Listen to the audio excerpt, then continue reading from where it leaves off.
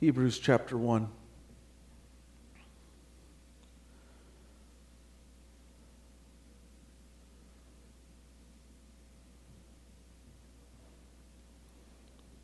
It says, in the past, God spoke to our ancestors through the prophets at many times and in various ways. But in these last days, he has spoken to us by his Son, whom he appointed heir of all things, and through him also he made the universe. The Son is the radiance of God's glory and the exact representation of his being, sustaining all things by his powerful word. That the Son is the radiance of God's glory and the exact representation of his being, sustaining all things by the power of his word. The author of Hebrews is letting us know that things are changing now. In the past, he used to speak through us to the prophets and in various ways. But now he has revealed himself through his Son, Jesus Christ, and he has appointed him heir of all things. And through Jesus, whom also he made the universe. That everything that happened in creation was the result of the Son's participation. Now, we did not know this when we read Genesis 1. We didn't see it, and they didn't see it because they didn't even know that God was preparing a son, preparing a sacrifice that would one day give his life for us. They didn't see it. And so in the beginning, when God created the heavens and the earth, they didn't know that Jesus was right there, but we do now. And the author of Hebrews writes, in these last days, he has spoken to us by his Son, who appointed heir of all things, and through him also he made the universe. That everything that we consider and know about the world in which we live, it was all through Jesus Christ. And the Bible says that he sustains. He's sustaining all things by the power of his word. I want you to know that your life, your future, your past, your present, everything has been held together by Jesus Christ. I think that is so cool to know that every single mistake that I made and every single thing that failed and every single time that I tried my best but just came up short, I did not fail because I have been sustained by the power of his word. That the mission and the purpose that God has created you to do and the call and the abilities that he has given you to do will not fail because the one who is able to sustain you is the one who created this universe. The one who was there at the beginning. And Jesus Christ, who is appointed heir of all things, and through whom he also made the universe. He is sustaining everything by the power of his word. I don't know about you, but I want to know the power of Jesus. I want to know him because he is the one who is able to make it all happen. He is the one who is able to take a world of chaos and darkness, a world that was formless and was void, and he is able to take that and make it into something so amazing. That is the power of Jesus. And so during worship this morning, when I was listening to the Spirit of God, Jesus was speaking to me. The very creator, the very one who created all things was speaking. And when he speaks, it comes to pass. When he speaks, it comes to pass. When God has blessed you, he gives you the ability to do what he created you to do. He gives you the ability to fulfill the purpose in which he's granted. I'm telling you, we cannot run this race discouraged or disappointed. We cannot live this life with our head hanging down because the one who sustains everything is on our side. I don't know if you know this, but we win. Sorry to ruin the story. Sorry to unveil the plot, but we win. There are times we used to watch movies with my sister-in-law, Christina, and I said we used to because she will ask us questions on something we have never seen. And she would say, do you think? I don't know. Do you wish? I don't know. I don't know. But the one who knows, the one who sustains, the one who holds, the one who creates, the one who breathes life into everything is on our side. And there is nothing impossible that God cannot do. Turn with me to John chapter 1. John chapter 1.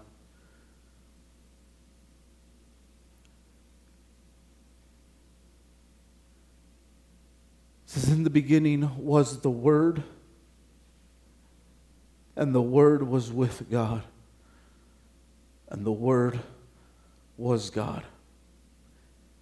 And we know that he's talking about Jesus, who will be later revealed. But I want you to begin to understand the picture that John is painting. In the beginning was the Word. In the beginning was the one who was with God, and the Word was God. He was not like God. He was not with God in a sense that he is a separate individual. He's of the same nature. In the beginning was the Word, and the Word was with God, and the Word was God. He was with God in the beginning. You notice twice the beginning, because at some point in time, God created. At a moment, not 20 or 14.5 billion years ago, but when God decided to make it happen, at a beginning, at a moment, through him, verse 3, all things, through Jesus, all things were made, and without him nothing was made that has been made. In him was life, and that life was the light of all mankind. The light shines in the darkness, and the darkness has not overcome it. I want you to know that the one who sustains everything by the power of his word is the one who can shine light into those very darkness of our life and speak to every fear and every doubt and every worry and every pain and every suffering and everything that we ever considered unstable. He is able to shine light. And the Bible says the darkness has not overcome it, cannot overcome it. It will not overcome it. Why? Because Jesus, the one who made all things, and without him nothing was made. Jesus is the one who sustains everything, and Jesus is the one who creates everything. Jesus is the one who establishes everything, and Jesus is the one who will come into your darkest moment and shine his creative light into that darkness and make you an overcomer. It's Jesus. The author of Hebrews reminds us that he's speaking through his son now, and that his son is the one who created this universe, and he sustains everything by his word. John is telling us that he was there in the beginning. He was there in the beginning, and he shines light in life into all mankind. Think about that God has the ability to bring life into your situation. Got a chance to watch basketball. We had my sister-in-law and her husband stop in last night, and along with their parents, and they're big sports people. I mean, they love watching sports, and I mean, whether it's curling or cornhole, and Lowell asked me, he says, the game wouldn't happen to be on today, on your TV, would it? I said, as soon as I turn it on, it'll be on. And so we got to watch the NBA Finals. And Phoenix came out, and they were just amazing. Just could not miss. They were shooting like 78% in the first quarter. And it was just an amazing performance. And they doubled the score of Milwaukee, and it seemed like all hope was lost. The whole auditorium was just roaring with excitement. And just like that, things turned in the second quarter, and Milwaukee came out of nowhere and took the lead and ended up winning the game at the end. An unbelievable moment. What happened? The coach came in and breathed life into his team. Probably with some choice words, but he breathed life into that team and said, come on, guys, we can do this. Because there is a coach on the sideline that believes in the talent and the positions and the players that he has and knows what they are capable of doing. And he says, I got a plan for you. And he begins to tell them, we need to do this. We got to make this adjustment. And he breathes life into that team. And all of a sudden they came out in that second quarter, and it was completely different. And it was an amazing finish.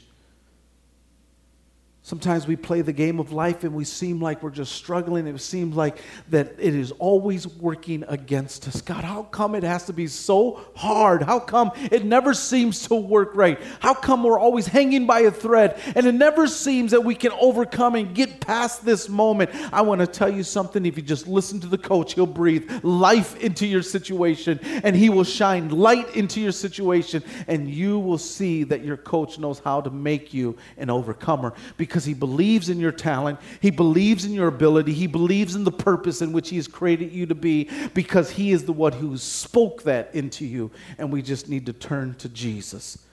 Hebrews tells us that he made the universe and he sustains everything by the power of his word. John tells us that Jesus was there in the beginning, and that through him all things were made, and without him nothing was made, and that he gives life. Now let's look at Genesis chapter 1. As we take us back to the beginning. The Bible says this, Genesis 1. In the beginning, God created the heavens and the earth. In the beginning, God created the heavens and the earth. Now the earth was formless and empty, and darkness was over the surface of the deep, and the Spirit of God was hovering over the waters. I want you to see something here. That at the very beginning, when the earth that was covered with these deep waters, because land will not appear for a few days later, but the earth that was covered with these deep waters, the Spirit of God was hovering. And that ideal of hovering is not just like a movement, but it really is about stationary, about protecting. As almost like a bird protecting its nest, he's hovering. There's no movement here. It's just this idea that the Spirit of God is over this. The Spirit of God is over this. And what have we learned from Hebrews and John? What have we learned from the New Testament? That Jesus is right here too. That God is there in the beginning. Jesus is there with him. And the Spirit of God is watching over this. I want you to know this, that even over things that seem foreign and void and empty and chaotic, even when you think that everything in the world doesn't make sense, that your God has always been there, and he has always been over you, watching and protecting you, because he has a purpose, he has a plan, and out of your chaos and out of your darkness and out of your sense of lostness, God is going to do something amazing if you just trust that the Father and the Son and the Holy Spirit have never left you, never abandoned you, never quit on you, that he is protecting the moment, that he is going to bring life into your situation if you just hold on. Let God do his thing. Let God do what he's designed you to do. Let him create, let him build, let him establish. But first you got to trust that your Father and your Savior and the Spirit of God has always been over you, watching you, protecting you, and he is going to take what you think is void and formless and empty, and he's going to make something amazing if you just wait and see that your life, your plan, your purpose, your call is going to be good. And at the end of creation, God said it was very good. And I know that God has a plan and a purpose for every one of you. You don't see it, but if you hold on, God's going to step back and say, it's very good. Because Jesus has the ability to sustain you. Jesus has the ability to breathe life into you. And Jesus has always been there protecting you. In the beginning. In the beginning. The problem that we have, and I'll speak personally, the problem that I have is I'm always looking at the end. I'm always trying to find out what's at the end. You know, all those Marvel movies have messed us up because we wait and sit at the end of trailers or the end of the credits hoping some little bit comes up at the end. I remember sitting through a whole 5 minutes of credits and nothing happened. How disappointed I was because I was always looking at the end. But where does the movie start? At the beginning. We're so focused on the end. God, how are you going to do this? God, how are you going to change something that seems unchangeable? How are you going to make something that seems so chaotic? How are you going to fulfill what you've asked me to do when I know, God, that it just is not possible? That's when you go back to the beginning. And you say, God, I don't know the end of the story. I don't know what's going to happen on day 2 or day 3. I don't know what's going to happen next year, next month, whatever. I don't know what's going to happen at the end of the story. But I do know this, that if I trust that my Father and my Savior and the Spirit of God is over me, you can take chaos and make it into beauty. You can do this, God. And one day I'll be able to step back and see how good you've been. So don't run to the end of the story. Go back to the beginning and trust in your Savior who has always been there, and the Spirit of God who's always protected you, and the Father who always loves you. Go back to the beginning and start there. Don't look at the end. Don't let worry and fear and doubt and concerns keep drawing you to trying to figure out how. But just go back to the beginning and trust in God who will sustain you, who will breathe life into you, and who will watch over you every day of your life.